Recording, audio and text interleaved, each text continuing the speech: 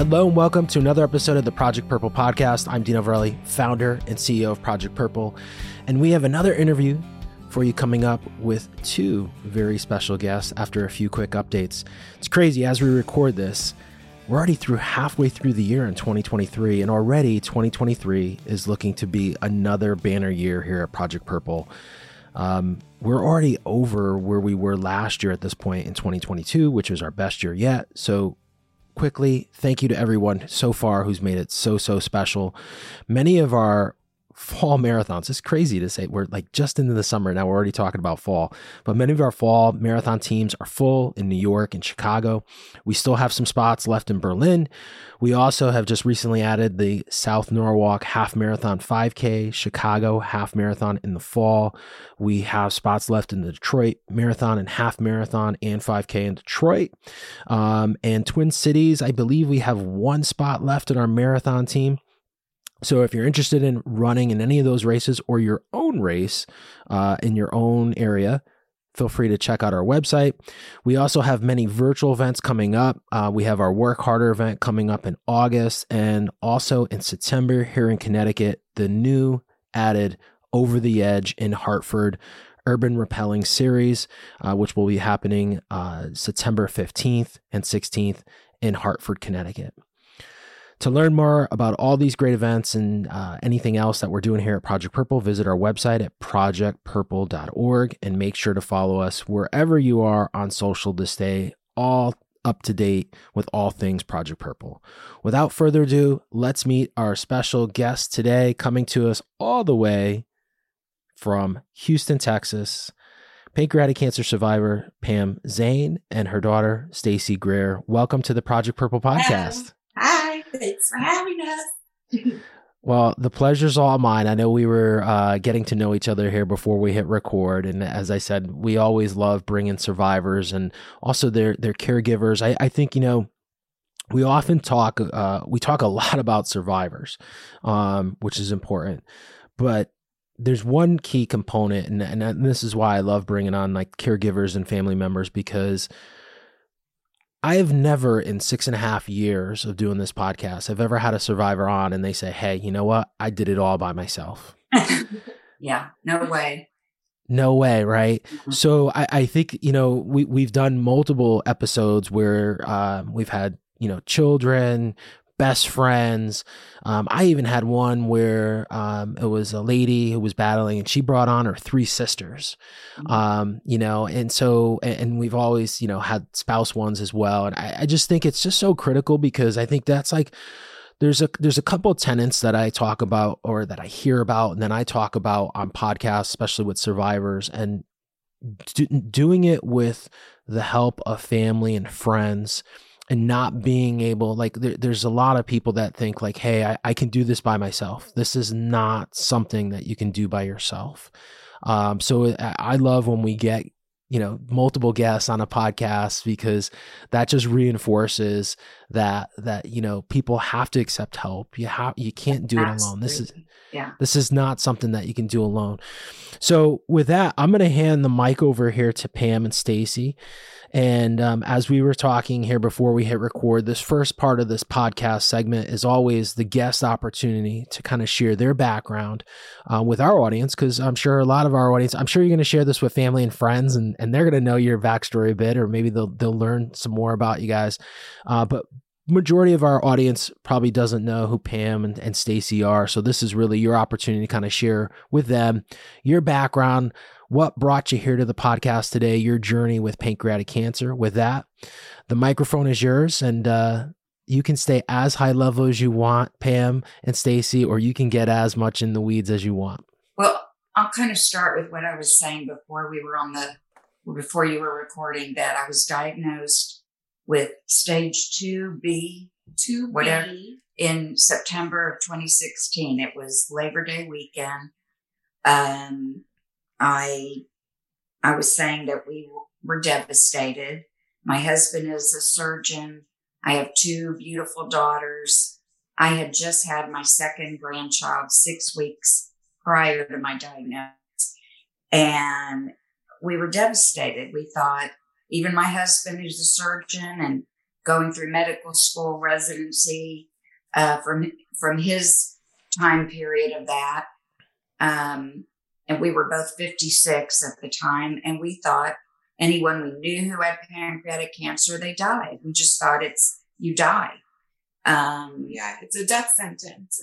And I was worried about it being a suffering death sentence because I'd seen that. And I was already thinking I'm going to go to another state where they allow you to be put to sleep if that's what it came to. I didn't want to suffer. But what really turned things around for me was my first visit to MD Anderson. And I remember walking through the door and thinking, I can't believe I'm here at MD Anderson. That was kind of the first thing. But once I talked to my oncologist who had been recommended to me, I had 2 friends who said, you have to see this doctor. He's the one. And luckily we're in Houston. So, we're where MD Anderson is. Everybody knows MD Anderson, but we had heard about this doctor. Dr. Robert Wolf, which there's, now I would say anyone on his team is great. But that's who 2 of my close friends recommended. And so it wasn't even that easy to get in with him. I think he's very busy, unfortunately, but I got in with him and he just was very reassuring. He said to me, I'm not just going for a long time. I'm going for a cure. Yeah. He said, I'm not going to treat you. He said, I aim to cure you, not to just treat you. Of course, in months that have followed, I have heard there's really no cure, but even with that said, I think you can, and this is what I tell people all the time, that it is not a death sentence. I 100%, that's how I think now. It is not a death sentence. I mean, I'm already almost 7 years. Almost 7 years. And I've heard of other longer stories. I have had a lot of bumps in the road. I certainly have, but I'm still here. And it's easy, having my dad who's a doctor, knowing people who have had pancreatic cancer before. When we got this diagnosis, we certainly knew the statistics. And I remember at the time she was diagnosed, the 5-year survival rate was like 3%. I think it's gone up since then. I think it's gone up to like 12%. So we started saying, okay, it's 3%. Who's to say you're not in that 3%? Why do you have to be in the 97% or not, 96%? Why can't you be in the 3%? And, we were like, okay, let's start thinking that. I really did. People always say to me, oh, you're so positive. You're so, what's the other word? I mean, I guess positive. I don't know. Nervous. But I'm not always positive. I mean, I have my down times, especially with these bumps in the road, especially the recent one that we can talk about later. But no one was positive when we first got the diagnosis. Even though we said that eventually, we still, my dad was like, well, sure, but this is what it is. And I was like, okay. My husband was probably the most upset. I shouldn't. Well, we were all upset. They were all but upset. He was the most visibly. Well, he was almost too close to it, realistic, too knowledgeable about it, and he just thought it was too reliant on the statistics. What you said? He's a surgeon. Where is he? Head and neck surgery. Okay, head and neck. But so but he knows enough, right. And I think the challenging piece, and we've had doctors on that have actually gone through it. Exactly. Yeah. And I think maybe sometimes when you're in it, you know too much, if that makes sense, right? Mm-hmm. You know, and I think doctors, head and neck isn't, and I'm not trying to be disrespectful here, but that's not like oncology, right? So you deal with it. One to say that, yeah. Yeah, so you deal with it from a different perspective, I guess, but also though, as I said something before we hit record, right? The system is so big, and it's not as if the system, I know I'm not trying to talk bad about anyone, but like I see this all the time, right? Like doctors, and I don't know your husband, so I'm not trying to bash him either, but the system doesn't teach doctors how to be empathetic, if that makes sense. So, unless they are, if they have empathy or that understanding, to your point, I think surgeons are very linear in the sense like, hey, these are the statistics. This is the science. This is what we know. And that's what they go with. But to say like, hey, and I love that you said this, Stacy, because we say this often, and I'll explain this too, I think even further and why this happens. Pam can be part of that 3% at the time, right? There's nothing there, but doctors don't. I think it's hard for doctors to shift that, right? Because they know, hey, the cancer majority is on the other side. Correct. So and it's very linear for them, right? We've mentioned a lot of this recently. I think too, and going back to 2016 as well.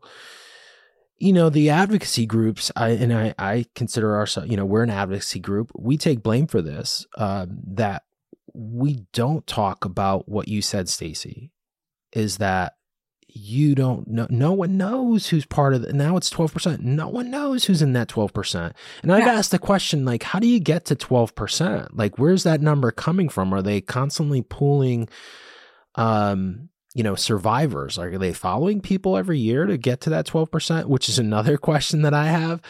But again, I think we also, the advocacy groups always kind of lead with the fear and the doom, which I get, like, I guess in a legislative situation, and I'm not trying to badmouth anyone here, but like, if the majority of cancer research comes from the government. So how do you put a passionate plea in DC? You got to lead with that fear and that doom and gloom, right? Yeah. So we've got to constantly and everyone thinks like that's a motivator. And I think for some people it is, but I think it's also, we walk this very fine line where there's people battling this, that if you're the group that's constantly doom and gloom, because that's how we're motivating people to fund more research, what are we doing to those people on the other side? We're really messing with people's mental health here. Yeah. So I've seen that in the last 2 years, I think through the pandemic, realizing that. I think everyone knows the reality that they're in, that it's not a walk in the park by any means. But though, to Stacy's point, there's no one out there, no doctor or no clinician that can't say, Pam, you're part of that survivor group, or whoever's listening on the other side that's battling this is not part of that survivor group. Right. And I think that's what we need to lead with. Yes, we do need we do need help from Congress. We do need help from pharma. We do need help from philanthropy, because it is a hell of a battle. We're really struggling to stay afloat. If you look at the statistics, but right. Even if you say 12%, I mean, there's still the greater number. Obviously, correct. On the other side, need help. Yeah. So I love that Stacy brought that up, and I think this is an important point to talk about here for a second. I want to back up a little bit here, Pam, and go back to before September 16, before getting that diagnosis. What was going on? Like, what brought you to that table or to that office visit? Very strange and unusual, I think. This is why I tell people my main symptom was itching, which is, if you look at the symptoms, that is a symptom.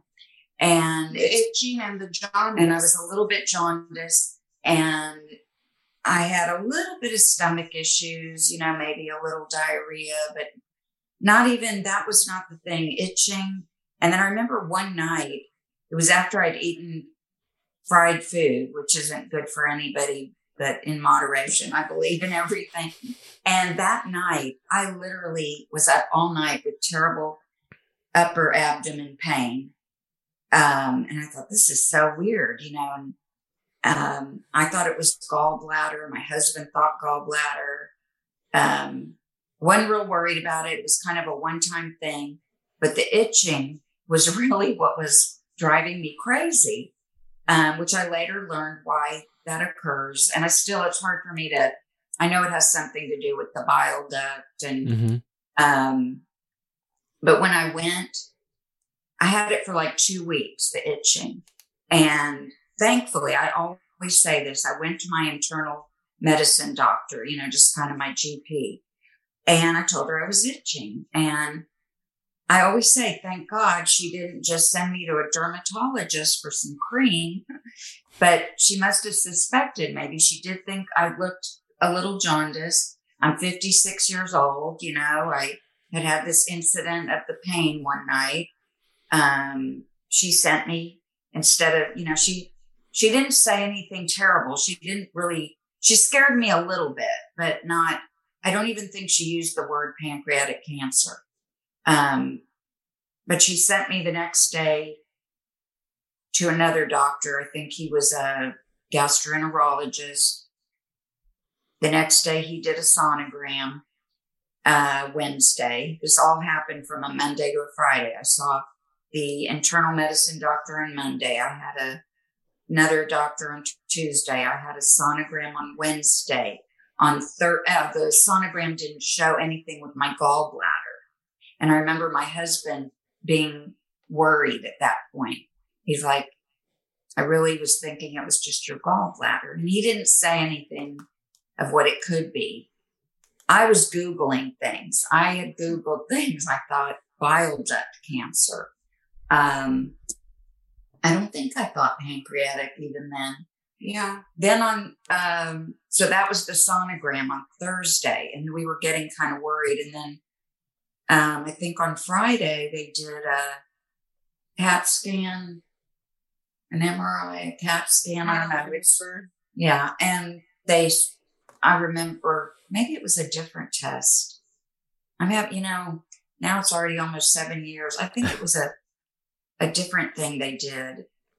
And I remember the nurse, I'm on the table. I wish I could think of the procedure because it wasn't a CAT scan or an MRI. PAT scan? No, it wasn't that. Was that the, where they went in through your belly button? I don't know. I don't want to give wrong. Let me see if I brought some notes. But I was under anesthesia for this procedure, and I remember coming out of it and the nurse saying that you have a tumor on your pancreas. And I was like, what? What? And I'm crying. And the doctor was actually talking to my husband on the phone in the room and telling him what was going on. And my other daughter, my older daughter, picked me up from that procedure, and I was just, crying. I said, I've got a tumor, my pancreas, I've got pancreatic cancer. And, she took me home to her house. I spent the night there in her bed. My husband, I should say, still practices in Corpus Christi, so he commutes back and forth. So he wasn't with me. He came, I think, the next day. But I spent the night at her house. It was a very long, sleepless night of just nothing but crying and shock. But at that time, you didn't know, other than that they said you've got a tumor. They knew that it was cancerous. But they didn't give you any staging or talk about anything further. You just knew what you knew at a very high level. Exactly. And then, go ahead. So I just want to pause here for a second. I know you said the itching, which is a sign. A lot of people don't realize that, and a little bit of jaundice. But if you look back, and hindsight's always 20/20. Stage 2B is an early stage cancer, which in this case, and I'm sure we'll talk about this a little bit, is also a good thing, because then you hopefully then become operable at some point. But if we look prior to September 16, health issues, health fine, nothing that you could think back. No, hindsight's always. Yeah. My mom had breast cancer, bladder cancer. I thought, if anything, I'll get breast cancer, Yeah. But she didn't die well, not really directly from that, but yeah, I was just so shocked. No, nothing, and I would ask my husband, I would ask my kids, I mean, what did I do? Did I do something? My husband said, no, you didn't do anything. It's just bad luck, and that is kind of how we feel. I don't feel like people do anything wrong. I know people say I wasn't overweight particularly. Mm-hmm. I'm not a smoker. I drink a cocktail maybe once or twice a week at the most. Yeah, it was shocking. And I think I'd said earlier, I had just had my second grandson born. He was only 6 weeks old. And I remember I said, why is God doing this to me? Why would God want to take me away from this baby and my other grandson? And because I really thought, maybe I didn't have a feeling like I'm going to die in a second, but I just thought that is what's going to happen to me. And I'm only 56, at that time. Again, when I went to MD Anderson, walked in those doors thinking, I can't believe I'm here. I think I'd only been to MD Anderson one time, and it was to visit someone. And Dr. Wolf just really gave me hope. And, I think I had to have testing done again, Yep. but they finally, or, not too long after that, determined that I was a candidate for the Whipple. And they said only 20%. And I think even At then, that time, more. I don't know if that's more now. No, it's 1 in 5. So yeah, that's about right. Right. So like that's 1 in still 5. kind of the same. And that was my best chance if you could have the Whipple. And so I really wanted that Whipple. It's like wishing, wanting something that's not going to be pleasant, but Correct. I really wanted it. Yeah. And first he did, I had 5 rounds of chemotherapy. Yeah, you did chemo and radiation. And then I had 5 weeks of radiation every day, 5 days a week. The chemo, I wouldn't say it was great, but I tolerated it very well. He told me I wouldn't lose my hair. Now, what they do now, I think, is different because I have a very close friend diagnosed within this last year. She had a much stronger chemo, did lose her hair. But whatever they did for me 6-7 years ago was tolerable. Like he said, you won't lose your hair, it may thin a little. I had some nausea, threw up a handful of times, but nothing like what I imagined. Was not as bad as I thought. And my husband and I still went on a trip. I think Stacy, we're huge travelers. My oncologist was very pro travel. He didn't believe in disrupting my life. I said, well, one of the trips, I was going to miss a chemo or just have to have it a week later. And I said to him, I don't want to do that. I don't want to jeopardize. If that is going to jeopardize my care, I don't want to go on the trip. He said, no, I'm going to be honest with you. It's fine. He goes, you can do it a week later. It's fine. He was very much like, I want you to live your life. I want you, to do all the things you've been doing, and I want you to keep doing them. So he was very much great. And my husband really started to change as I was changing. I was becoming more optimistic. He was becoming more optimistic. My kids were becoming more optimistic. It was contagious optimism. And, my husband was just very impressed with me that I was being so, I remember telling my husband, I'm going to have chemo every other week and we can still go on that trip and I can do this. That's what I said to him. I can do this. And he was like choked up, so proud of me. And, but I really felt that way. I feel like I can do this. And I don't know if you remember this, Stacy, but her husband is at that time a full-time musician.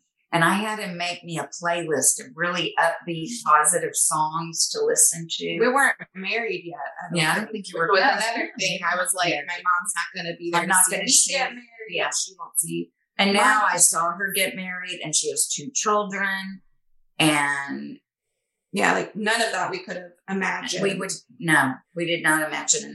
And you know what I said to you earlier, that I have talked to a lot of people. If anyone hears, oh, I've got a friend, I've got a sister-in-law, I've got a friend of a friend, can they call you? Can they talk to you? And not all of them do end up calling me, but I always say, yes, I will talk to them. Mm-hmm. And even if I'm reluctant to talk to ones that don't have a good upfront diagnosis, like it's a stage 4, they can't have the Whipple. A friend of mine that is a melanoma survivor, he said something to me that what you've got to do is keep living, keep getting whatever they can offer you, because the longer you live, they're coming out with things all the time. Yeah. So don't ever give up that hope. I mean, I've had some setbacks, but the longer I'm here, the longer I do believe. And like you said, there's a chance, for something to be discovered, another treatment. And it's also easy to accept the diagnosis and just be like, oh, this is what it is. And then have a miserable time with whatever time you have left. Or who cares even if you're a little delusional, wouldn't you rather be happy in the last few, it's hard to do that sometimes. It's very hard to do that. But I was like, I'd rather be delusional and think she's going to be in the 3% than accept her fate like we thought at the time. I was like, I'd rather live in delusion, which it's not delusion. But then I kept thinking things were going, the chemo actually to me, and that's another thing. Okay, my friend that recently had chemo, it was rougher on her. But I don't know. I think every case is different. She didn't have radiation. So I don't know. Again, they do different protocols, just because the amount of years that have gone by. So she did not have radiation. I actually found radiation to be a little more uncomfortable than the chemo. It actually made me nauseous more than the chemo. I know the guys there at MD Anderson, and they've been ahead of the curve a bit. And this is, I want to get back to, the surgery and everything, but the protocol now, if you're going to do surgery, and I think MD Anderson was the first to do this protocol, and then they released some data that made sense. And I think I mentioned, we've helped a clinician there, Eugene Coy, who's a radiation oncologist at MD Anderson, and his big thing was radiation before surgery. Oh, really? And so if you go down, I believe what the standard is now is you do 6 rounds or 8 rounds of chemotherapy, then 6 weeks of radiation, and then you go in for your Whipple.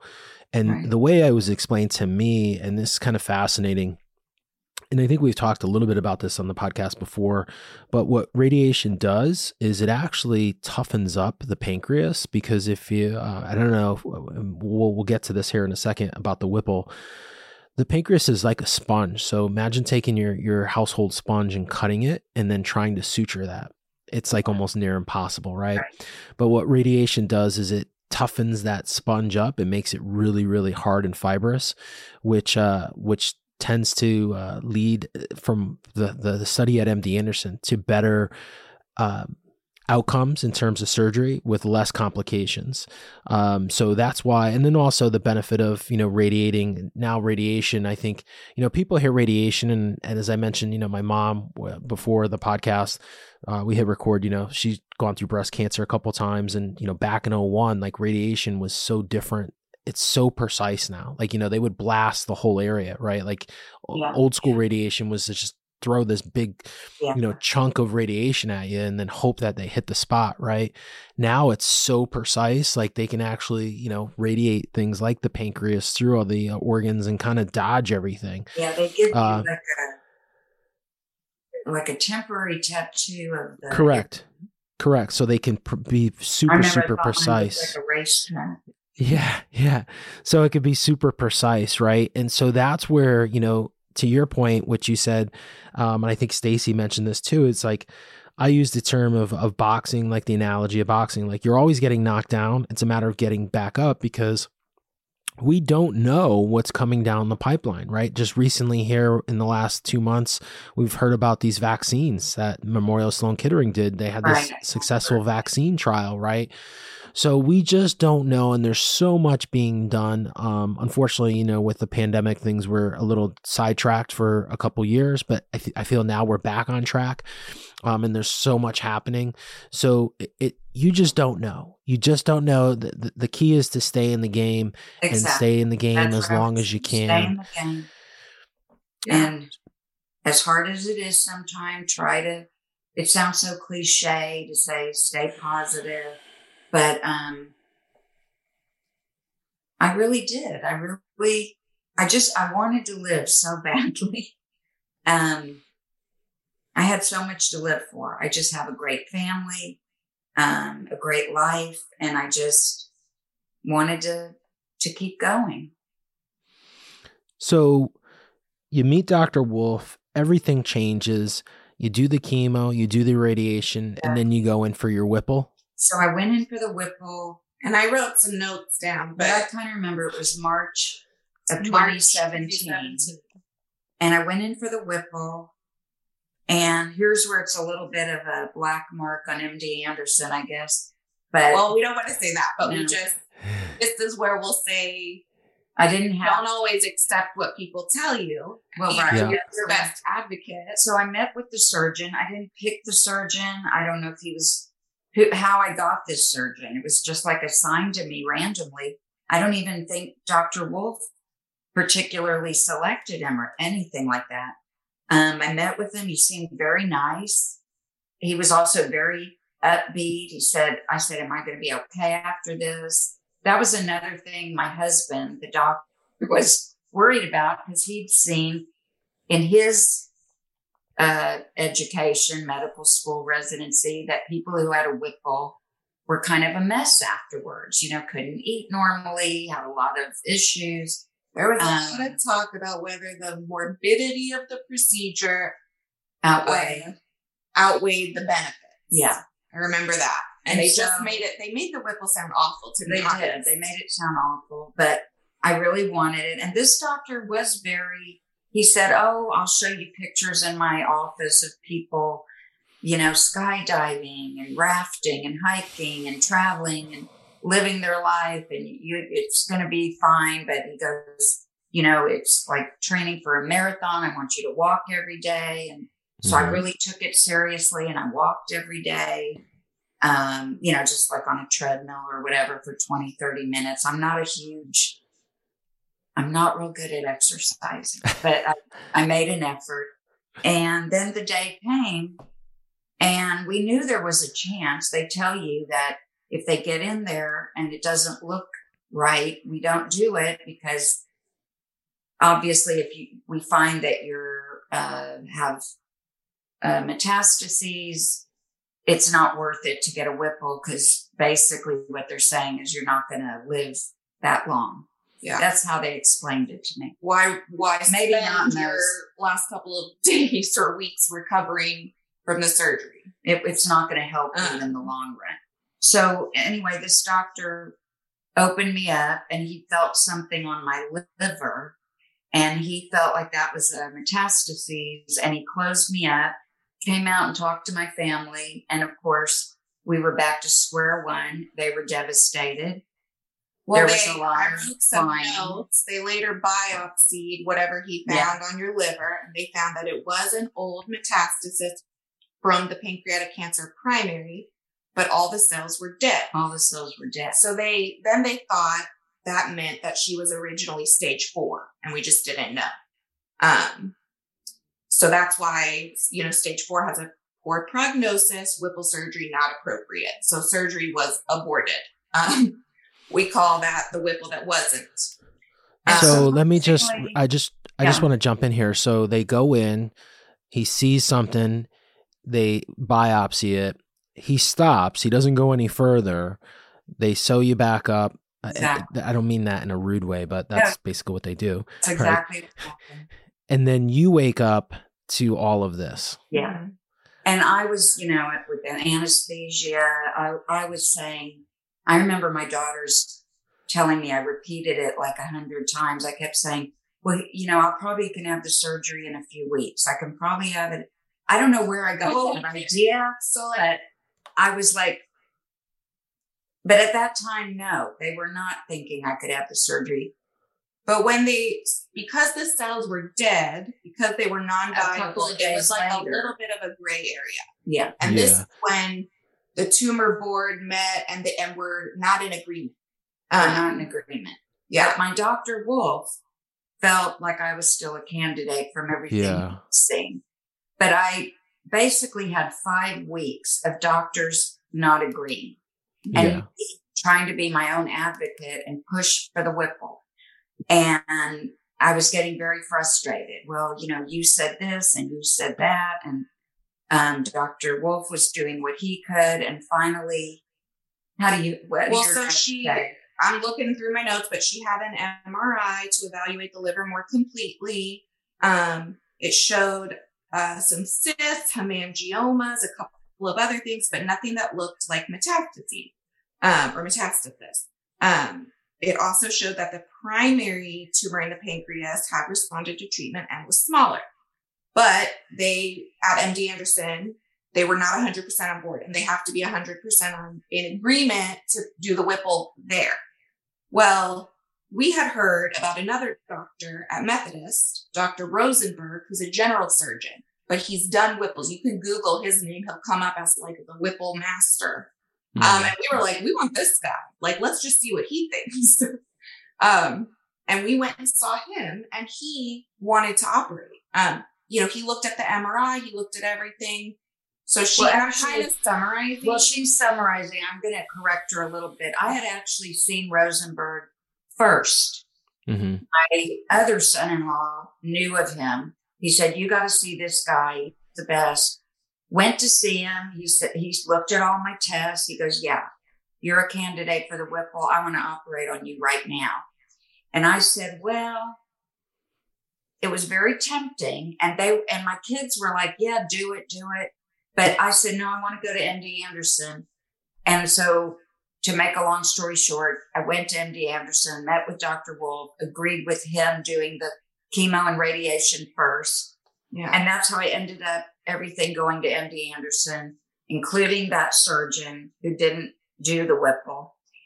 And then, when all of this started happening, her oncologist, he agreed, was in agreement with Dr. Rosenberg at Methodist. Exactly. So he permitted her to go outside of, against the tumor board's recommendations, get the Whipple with Dr. Rosenberg. And he said, you can come right back to me for your treatment, because I did have chemo afterwards too. So basically I had my surgery at Methodist, and then I went right back to Dr. Wolf at MD Anderson. And when Dr. Rosenberg at Methodist did my Whipple, so Dr. Rosenberg came out of the surgery after about 3.5 hours. Yeah. 3.5. We were expecting like an 11-hour surgery. If you Google anything, again, we were going by. He comes out and I remember because I was there, and he came up to my dad and he said, the specimen is out. Is really? That's what he said. He doesn't have a very good bedside manner, which we had also heard. But he is great. I mean, who does a Whipple in 3 hours? He does them like all the time. Yeah. So he's like, yeah. And now we were like happy again. We had the Whipple. He did it. It was successful. Of course, we needed to know the pathology and all that. And I was in the hospital. And this is something I want to mention too, that I was in the hospital 8 nights, went home on the 9th day. I had a nasogastric tube for 5 days. My friend that I was talking about earlier, who had a recent diagnosis, she was in the hospital like maybe 4 or 5 days and had that tube in for 1 day. Mm-hmm. And so even that, I don't know if it's a case by case difference or the doctors do things. She had a different surgeon. Uh-huh. She actually had her surgery at MD Anderson. So she did great with her surgeon that she had at MD Anderson. It was great. They had that tube out quickly because that's very uncomfortable. But anyway, I was in the hospital for a little over a week, but I remember Dr. Rosenberg coming in with the best news and telling me that my pathology report was great. There was no spreadage and the lymph nodes were all negative. And we were just like ecstatic. And we're sort of like, I wrote some notes down, so we're sort of like summarizing, but I wrote, that you did 5 more rounds of intravenous chemotherapy, coupled with oral chemotherapy. Yeah. And then by September 2017, everybody was happy with you and she was in surveillance. Right. So how long, I just want to back up. So you have the Whipple that doesn't in March of 17, and then what do you wait about 5 weeks? 5 weeks. Because I would imagine though that, I mean, Whipple goes usually sternum to belly button. So did they use that same, so that incision had to heal, right? One done, that he didn't do it, but it's a big incision. Yeah. And I had to recover from that. I was in the hospital 4 nights. Yep. A lot of pain, I will say. And then I went home and I was very uncomfortable and mentally and physically. Oh yeah. But when they cut me the second time, all those nerves had been cut. So the incision pain was not bad. Oh. And I remember I didn't have that. You get like a spasm pain from the surgery. Yeah. Move a certain way and it's like, oh, it hurts. But the second time, the actual Whipple that Rosenberg did, the pain there was not bad. And my husband was the one who said, because all your nerves have already been already been cut. Yeah, that kind of makes sense. What was very uncomfortable was that tube. The tube, yeah. And your sister, she was like, I don't understand. How come that, you would think. She was surprised that was what was so uncomfortable. I said, my throat is just killing me from this. She thought, well, it's just a bad sore throat. But I said, no, I don't know. I can't explain it. It was just so bad. And you can't drink or eat with it. Yeah. So I'm dying of thirst and I want you right away to walk around, and you're walking by that vending machine with the sodas and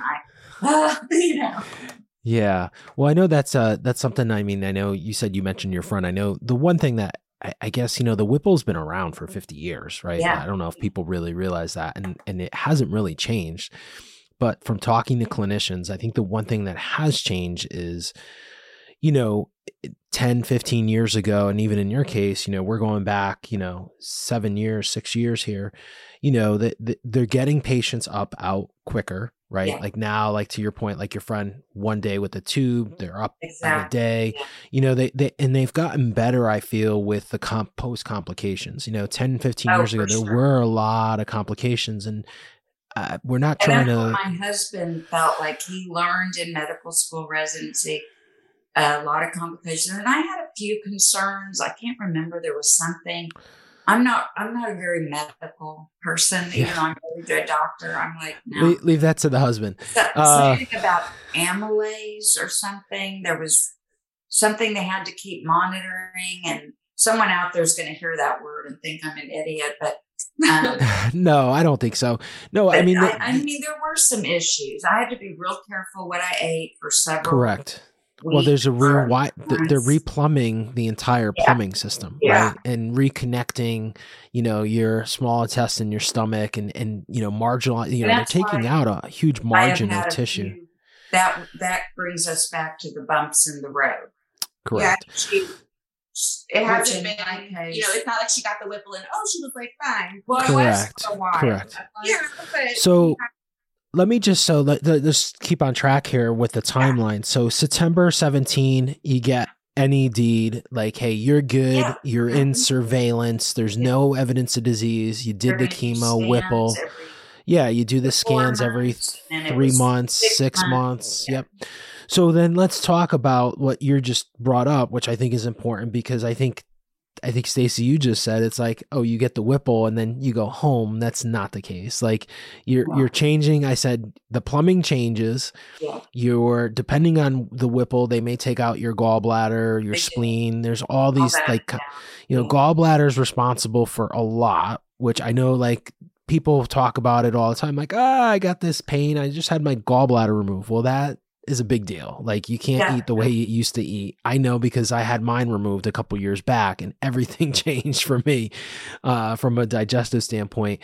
So there's a lot of things that happen, right? And you kind of have to now move forward with life, not only in the back of your mind getting scanned every 3 months, 6 months, 4 months, whatever that duration is, but now you've got to figure this whole plumbing issue out and all these other things that happen. So what's been going on? Like what? If I really think back to that time, and again, we went on a trip, but I would have to sometimes go to the bathroom imminently. I remember being like on a canoe with my husband and I was like, get me back. And it was close. And then there's a thing that I know a lot of people out there have heard of, dumping syndrome, which is what it sounds like. And so you did have to be careful what you ate. But I want to point out that on that trip, which was probably the summer after the Whipple, so not that long after, and it was actually one of the first trip. We had gone to New York a month after the Whipple. And I ate carefully, but on the second trip, we went to a fine dining restaurant, which had like a 7-course tasting meal. And I said to my husband, yeah, let's get it. And we ate it. I ate a little bit of everything. And my husband literally cried. He goes, I can't believe you. I can't believe we can do this. I never thought you would be able to enjoy a meal like this. And it was kind of like sometimes I would do okay after eating. Would take the Creon back in those days. Mm-hmm, mm-hmm. Now I haven't taken it in years. I didn't notice a huge difference some people absolutely have to take it. And I think there's no problem with that. For me, I took it for a while and then I felt like I didn't need it. So, if I'm pretty careful, I do great. Now, every now and then, I'm only human. I want to eat that fried chicken. I want to eat that. I'm not real big on sweets anymore, but sugar is not great. Fried foods are not great. That's kind of the two main things. But for the most part, I do pretty well. But so that kind of relates to the eating thing, but the bumps in the road have more to do with the way they reconnect everything. And you're probably better now. I'm not at this, but you can kind of, so like our two big bumps in the road after having the Whipple were the liver abscesses that happened. And I would be curious, like I'm going to follow your podcast to see if other people, I've asked the doctors, but I don't know. I don't feel real informed about that. If it's as common, I'd like to know. I mean, they say it happens.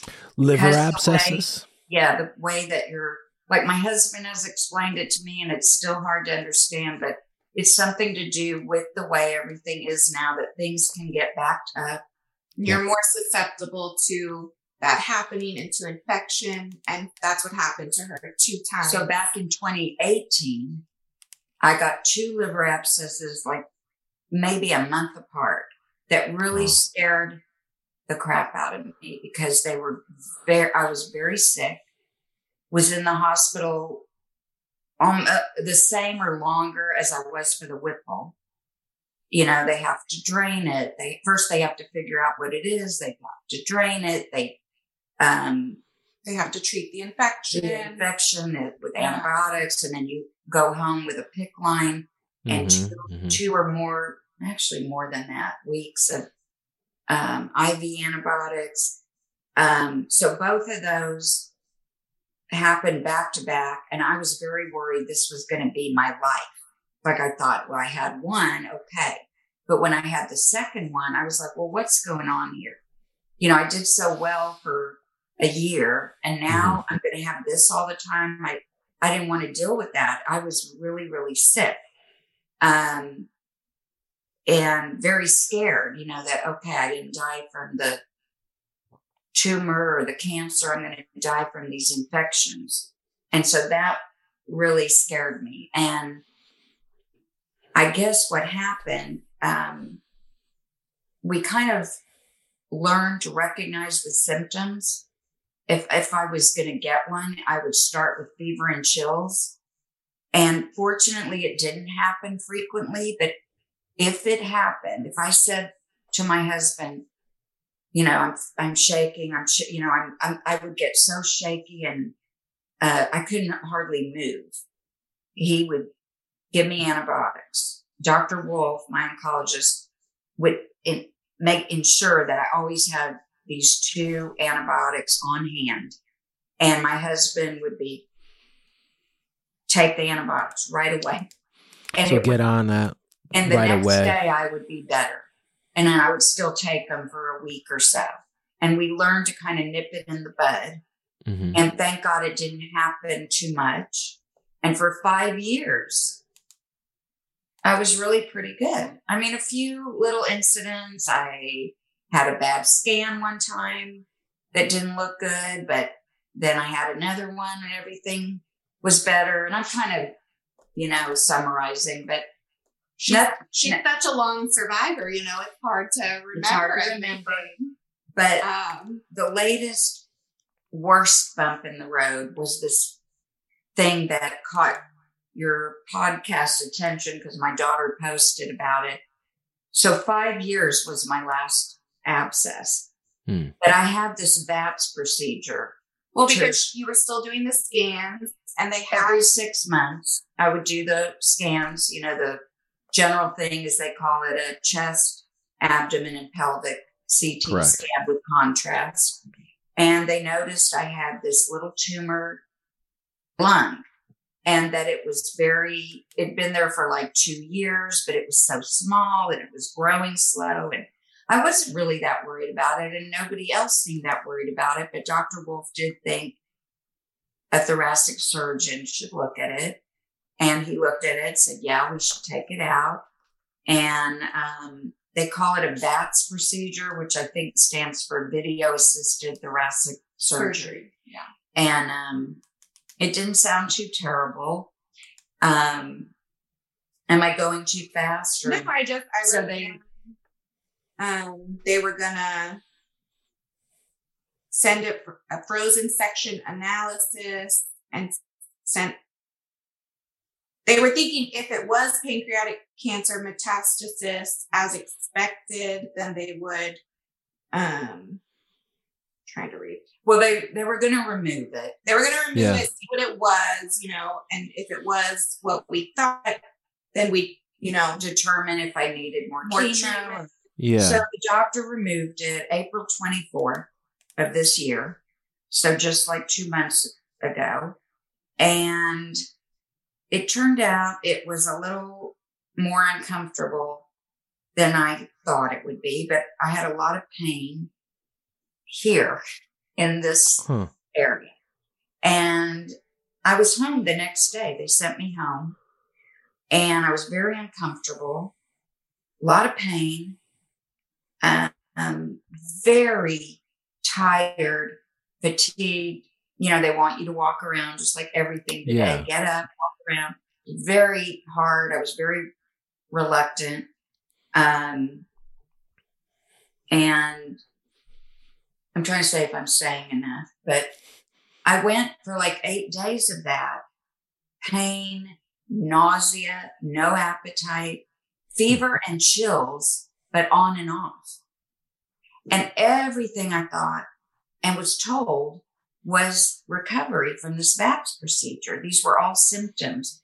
Never thinking liver abscess. That was last one 5 years ago. No, So we probably spent too long waiting because we thought it was just pain from the surgery. Pain from the surgery. And it happened to be a liver dawned on abscess. me. Like you say, hindsight is 2020. I mean, so anyway, on day 8, I guess, of this, I actually thought I was doing a little better.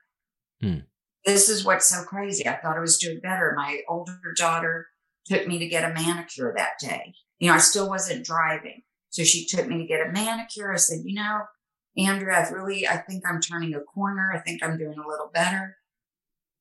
Came home. She took me home and she dropped me off. And then maybe an hour later, I had like a nosedive.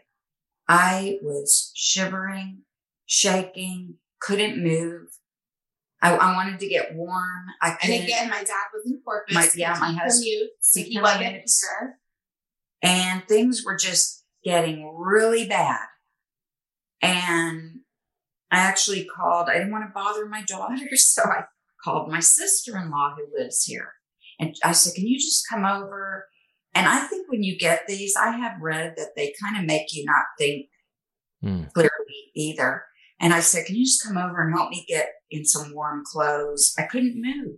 She was becoming septic, but we just didn't know. From the liver abscess, though. So this was all related to the liver. Yeah. But having this procedure was kind of mimicking or masking. Yeah, thank you. Masking. Exactly. So she gets me changed and she stays with me for a while. We're calling my husband. Later in the evening, my father-in-law came over. That's my husband's father, who is also a head and neck surgeon, so a doctor, but retired. My husband had him come over and check on me and told him to give me some antibiotics that we keep on hand. Again, in hindsight, I think I should have been on antibiotics after the surgery, but I was only on them for maybe 24 hours. I think, you know, kind of routine after surgery. Yeah, just to kick it. Yep. Yeah. And so my father-in-law comes over, but I'm getting worse and worse. I threw up the antibiotics. Then my older daughter comes over because my husband I guess he was communicating with both girls. And my older daughter, you know, she's home with 2 little kids. He told my older daughter, go over to your mom's, see what's going on. This is already 9:00 that night.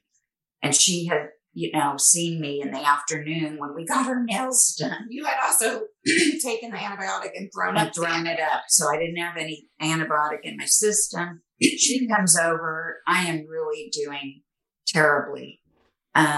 She's talking to my husband, and this is all a little foggy to me, but he tells her to take me to the emergency room and he's going to drive up right away.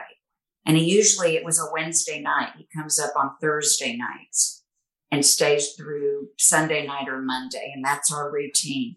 He goes, I'm leaving Corpus now and I'm coming there. I'll be there in 3 hours, but your mom is not, you know, he was very worried and he said, take her to the emergency room. So, and for him to drive up, you know, at 9 p.m. and rearrange he had surgeries the next day with his patients that he had to reschedule. But I think he was really thinking this is sounding terrible.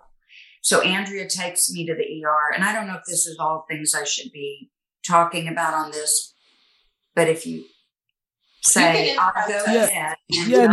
No. So you get through. She gets me to the MD Anderson, and I've never even been to an emergency room at MD Anderson. And in the car, I was saying to Andrea, do they have an emergency room? Because I thought it's a cancer hospital. And my husband's like, no, of course they have an emergency room. We went there because that was where she had the VATS procedure. Yeah. And so we went there, and the worst thing happened. I shouldn't say the worst things. A lot of bad things happened, but my blood pressure completely dropped. And for anyone out there who's had that happen, you feel like you're going to die. I couldn't sit, or I was just like wilting completely. And I couldn't see. I remember I could see, but I couldn't.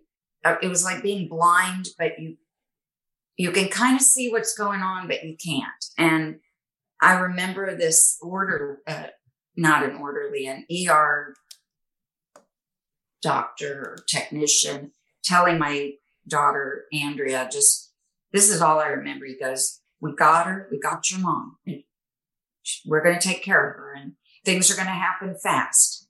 We're going to take her here. We're going to do this. And he goes, it's going to happen fast. Don't worry. That's all I remember, and I guess they did a CT scan and they determined that I had a huge liver abscess, bigger than the two others I'd had combined, and very serious, and becoming septic. Yeah. And, I know my daughter was telling me what was happening. She's like, Mom, you have a very bad liver abscess. Daddy's on the way. But I mean, my mind was not working clearly. And it was a bad night. Time. And I'll kind of make it short. Yeah, go ahead. Well, I mean, we can just kind of summarize and then whatever questions, but she was there for 11 days while they figured things out. They did multiple drainage procedures. It wasn't even like one drainage procedure wasn't enough. Like they had to keep going back. I had a bag out of me that literally smelled because it was the pus. From the abscess. The drain. And then I had these symptoms that my husband referred to as bacteremia. Where the bacteria is getting into the blood. And so while I'm, in the hospital, I'm having the fever. Fever. I mean, I'm on IV medicine at this point and they're taking good care of me, but I'm still, because it's not draining completely, I'm still having the shivers and chills. And this other thing was happening where I felt like I couldn't breathe.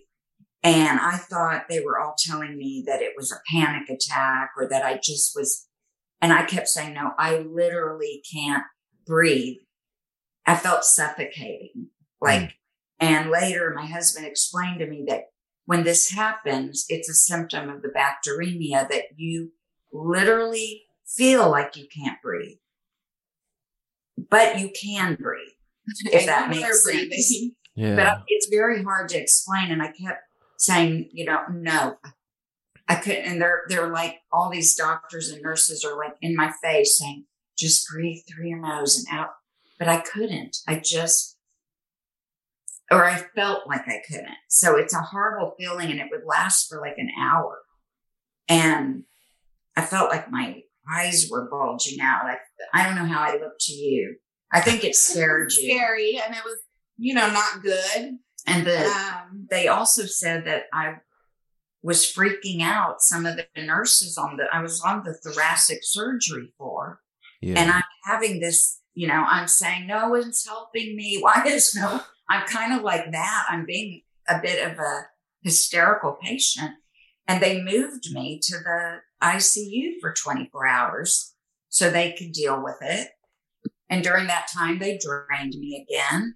And whenever they're going to drain you in the hospital, they were doing most of those drainage procedures under general anesthesia. So you have to fast for however long it takes for them to get to you. So you're like thirsty. I remember one time saying, I'm so thirsty. I said, you said I could drink right after the procedure, right? I kept saying that, like, there's no waiting time, right? You said I could drink. And they're like, yes, you can drink the minute you come out. But I had to wait so long. MD Anderson is like so busy. Big, yeah. With people, sick people, and so you'd have to wait like till the end of the day sometimes for them to do these procedures. And just the whole 11 days in the hospital, and she had to go home with IV antibiotics again, which she just got the pill. I just got out last Friday. Right? Well, I was just going to say, so if you look at the timeline, you said this was around the 24th with the procedure. Yes, so this was like Mother's Day. 2 months. I am just literally the day before Mother's Day. Yeah. Yeah. So but then that had to be go awful. Back to MD Anderson every day that following week for checkup with the doctor, CAT scan, another drainage procedure. They actually, I think, wanted to keep me in the hospital like maybe another week and do all that. But I was really miserable. My husband pushed for me to get out. He said, we can do all that as an outpatient. And they agreed to do that. And so that was a rough week. And, you know, it's been a rough several weeks. And only in the last, I would say, week or two, I have started to really feel like my old self. Well, you look great. So I don't know if that... I mean, I'm feeling really good. I have a few issues still going on where I have some pain where the abscess was that scares me a little bit. I also have my lung issue is not quite resolved. It hasn't fully expanded. They know that from x-rays. But I feel like 85% back to my old abnormal self. That's what I call it. Which is better than the alternative. Better than anything, yeah. So the lung issue came back that it was nothing. Like that was like... Well, it was what it was. It was metastases, but they said they got it all out. And my oncologist said, we're not going to do anything at this time but surveillance again. So she's like back in the survey. Right. Yeah. They think they got it all. And my oncologist, in fact, when I saw him last, you know, at that time, I think that was already like 3 weeks ago. And he was kind of like getting a kick out of the fact that I wasn't worried about the cancer. I said, no, I'm fine with that. You got it all. I said, I'm scared from the abscess because it was caused all that misery for 11 days plus. Yeah. It was funny kind of to him because most people are worried about their cancer. The cancer, correct, versus an abscess. And true, this is a byproduct of that, I guess. Correct. But correct. It really freaked me out. I felt like I was near death. I felt I had just so many. We're near death. I was. And it's something we're concerned about, you know, for the future. If she needs another procedure, she doesn't seem to do well with surgeries post-Whipple. Yeah. Because she's susceptible to those. I would have to be next time on antibiotics, I think, before, during, and after. Because it's so serious. I mean, Stacy, you just said the infections are really, really serious. And I would just want to make sure, you know, the audience listening, I mean, that's like not to be ignored. Yeah. No, but like any type of surgical procedure is serious, you know, and that's where I think, you know, we talk about this often. You know, just because you get the Whipple doesn't mean that everything is over. Like once you're done with the Whipple, you're really never going to be out of the woods. But correct. You can manage things. But, you know, I had heard even 5 years ago when I had the first abscess, I had heard of a woman who had pancreatic cancer, had the Whipple, was doing great. And then all of a sudden she got some kind of infection and she died. Yeah. So I was very scared. Like I thought, okay, the cancer didn't get me, but I'm going to get some weird infection. And so I was very, in the back of my mind, already kind of nervous about something like that. And I think that's still always a concern because, you know, with the Whipple, they change everything. You're more vulnerable. Correct. Everything. But I feel like if I can live through what I lived through, and maybe sounds silly, but it just seems so horrible to me. But I really do want to tell people out there that even in the hospital, once the 48 hours were up, they were saying to me, you're going to be okay. You're not going to die from this. You know, they told me that, and that should have reassured me. But I think still mentally, I was so freaked out and scared and not feeling well that wasn't reassuring me. But I want to say the fact that I'm still here should reassure people, but you do have to be on top of things. You know, you can't let things go. I mean, you can't just think it's COVID or it's the flu. In the case of a pancreatic patient who's had a Whipple, you got to really stay on top of things. So powerful what you just said, Yeah. Pam. I've got a couple questions here left for you. And the next couple questions I always say are loaded. There's no right or wrong. And then we're going to share where our audience can kind of follow along with your journey or reach out to you. Given what you've gone through, what you've explained, what would be the best advice for someone listening that just gets diagnosed? What are, and this could be a couple things. Sure. Yeah. But for someone listening, I think it goes back to what I said before. Take it from me, even though nobody wants to hear the words cancer of any kind. But if you hear it, try so hard. Even Dr. Wolf says this on one of his videos, if you recall. Take a breath and think. And please hear my words. It is not a death sentence. And it does not, I'm not trying to blow or false hope at people's, but really try to stay as positive as you can until you get more information from a hospital facility, a doctor who's knowledgeable. And just remember that there really is, as long as you stay alive and upbeat, there is hope. There's things coming out all the time, different treatments, different procedures. And doctors are wrong all the time. And doctors are wrong. My husband, any doctor. Coming from a doctor, married to a doctor. It's true. He'll say, medicine is actually not an exact science. Correct. And you just never know. Right. And I know when we first got the diagnosis, it was like a very, very dark time in all of our lives. And people would tell me, oh, well, did they catch it early? And I'd be like, pancreatic cancer doesn't work that way. Like usually by the time they catch it, it's too late, but we knew that, but other people didn't know that. And I remember getting angry when people would say that to me. I'm like, yeah. So I'm not saying you're not going to cry and feel, and I'm not the longest survivor. I would put it to you to ask, maybe in your experience, I hear people 10 years, 20 even.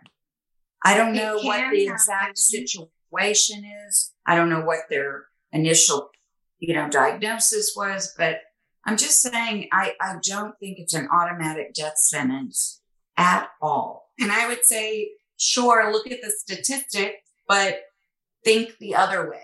Think that you can be in the 12%. That was a big thing for us in the very, very beginning. I thought, why can't she be? Why are we automatically assuming she's going to be in the majority? Maybe she'll be the minority. And then maybe one day the minority will become the majority. It's a great way to think of that, Stacy. And I hope we are all right on saying that. Yeah. My last question here, and then we're going to share where to connect for our audience. This is always, I always say the hardest question, but also there is no right or wrong to this, and it is a loaded question, as I say as well. Given what you've gone through, Pam, your journey that you've shared with us, how do you define the term pancreatic cancer? What's your definition of it? That is a hard question. I don't think I ever get up in the morning that I don't think about it. I have pancreatic cancer. It always kind of is in the back of my mind, sometimes in the front of my mind. But the definition is just something I have to live with. And that's the word, live with. I also always say that it's not the worst thing. There's way worse things. Not that anybody wants worse things, but it's just something I have. And I can feel it all the time. Like I always have a little bit of incision pain from that Whipple. It's always a little sore there. I have reminders if I don't eat right. But again, I told you I don't always eat right, but I'm not judging. Yeah. Well, you got to kind of go with what you want sometimes. And then afterwards I'll say, why did I do that? But no, it's just something that you can live with. But I think that's the word. You're living with it. need to keep living, and you have to. I mean, my husband now is like my biggest cheerleader, and I do feel very reassured whenever I'm with him. Like I feel like he can and does take good care of me. He recognizes if something's not right. And he just really pushes me to live, keep traveling, keep enjoying. I mean, the number one thing, honestly, that I enjoy in life is my family, my husband, my kids, and my grandkids. Number one. And you know what? I feel like it gives me good endorphins, like I really do, whatever those are, really feel I love good, it. when I'm around them. And I guess when I'm traveling too, I mean, it's easier to keep your mind off the negative and the, occasional times where especially in this last incident I had a lot of mental issues of feeling very depressed, very scared, very, very scared that I was going to slide backwards, that it was going to happen again. And I'm still kind of like that. Like this could happen again, but hopefully I would nip it in the bud. So I try to say that to myself. I've also heard, and this is going to sound kind of stupid or weird, but I've heard that if you say out loud positive affirmations, like, I'm going to do great today, I'm going to be happy today, but actually say it out loud, your subconscious hears it. And what the hell? It's easy to do. Just say it, Well, I'm going to jump in here. That's not weird. I used to do that. What do you mean that's weird? I do that all the time. Not weird. So I went through... So before my previous life, I was fortunate enough to do some training with Tony Robbins, and everyone knows he's like the master motivator, right? And so I never forget this. Like our subconscious is driven, drives our conscious, right? And so, but the way to train your subconscious is to do things like that, right? Like if you constantly say things out loud, your subconscious then is going to get trained as your conscious mind does, right? And I'm trying to do same that. thing. I'm trying to remember Correct. I say it. So it's super, super powerful that you said that. And I love everything you said. And I really want to thank you and Stacy for sharing your journey. I know it hasn't been easy. And, something that you said just really, really is important is to live with it and not defining, cancer hasn't defined who you are, hasn't, changed your lifestyle, hasn't impacted you and your family. You continue to do all the things you love to do. And I think that's really, really important. Yeah, I really do. And I think everybody's situation is different. We're lucky in that we have good health insurance and that your husband's a doctor. Not everybody has that. But I said being married to a doctor is a blessing and a curse. Correct. It's a blessing for certainly more reasons than the curse. But like even during this 11 days in the hospital, he had to go back to Corpus and see his patients. Correct. And then, he didn't go when I was critical, but, and then the knowledge that he has sometimes can be good and bad. Scary. Good and bad. Yeah. But at the same time, he doesn't want to, have me neglecting something that's important, something that needs taken care of. And he's not an alarmist or a worrier. He's just realistic, I guess. Yeah. Like doctors, logical. logical. No matter what kind of support system you have, the one thing that everybody can do is just think positively. Yeah. Yeah. And I know it, I always say it's easier said than done. And it is. Correct. And it's hard when you're at your lowest. But you got to try to look for something worth living for. Yeah. So even powerful. If it's just a future treatment or, a pretty day. A pretty day will do wonders. It's powerful stuff. Last thing here for someone listening, maybe they want to reach out to you, Pam, and talk to you a little bit about, whether it's Rosenberg or Dr. Wolf, or just a little bit about your journey. Where's the best place for them to reach out? Or maybe it's just to follow you on social through Stacy's page. So, because she's not super tech savvy, but I'll say I have an Instagram. It's a public Instagram. Perfect. Stacy, STACY, G713. That's my Instagram handle. You can always message me and I can give you her email address or her Instagram. And then that way I can give her a heads up. Hey, somebody's going to reach out to you. It probably is good because I do travel a lot too. And when I'm cool, I'm actually going to Borneo. She's going to Borneo and Taiwan. Yeah. I'm jealous. I'm jealous. So I don't know how reachable I'll be. Well, when you get back, hopefully. It's a jungle. It's awesome. It's awesome. I love it. I love it all. Stacy and Pam, thank you for coming on to the Project Purple podcast to share Pam's journey with pancreatic cancer. For having us. I wish this was around when she first got diagnosed, but I'm glad, other people will get it. Yes. Well, we're paying it forward. Thank you. Thank you. Thank you. Thank you for listening to another episode of the Project Purple podcast. If you like what you hear today, feel free to share this episode. Make sure to follow us wherever you listen to podcasts. Till next time, please be safe. Thanks for listening to the Project Purple podcast. That's a wrap.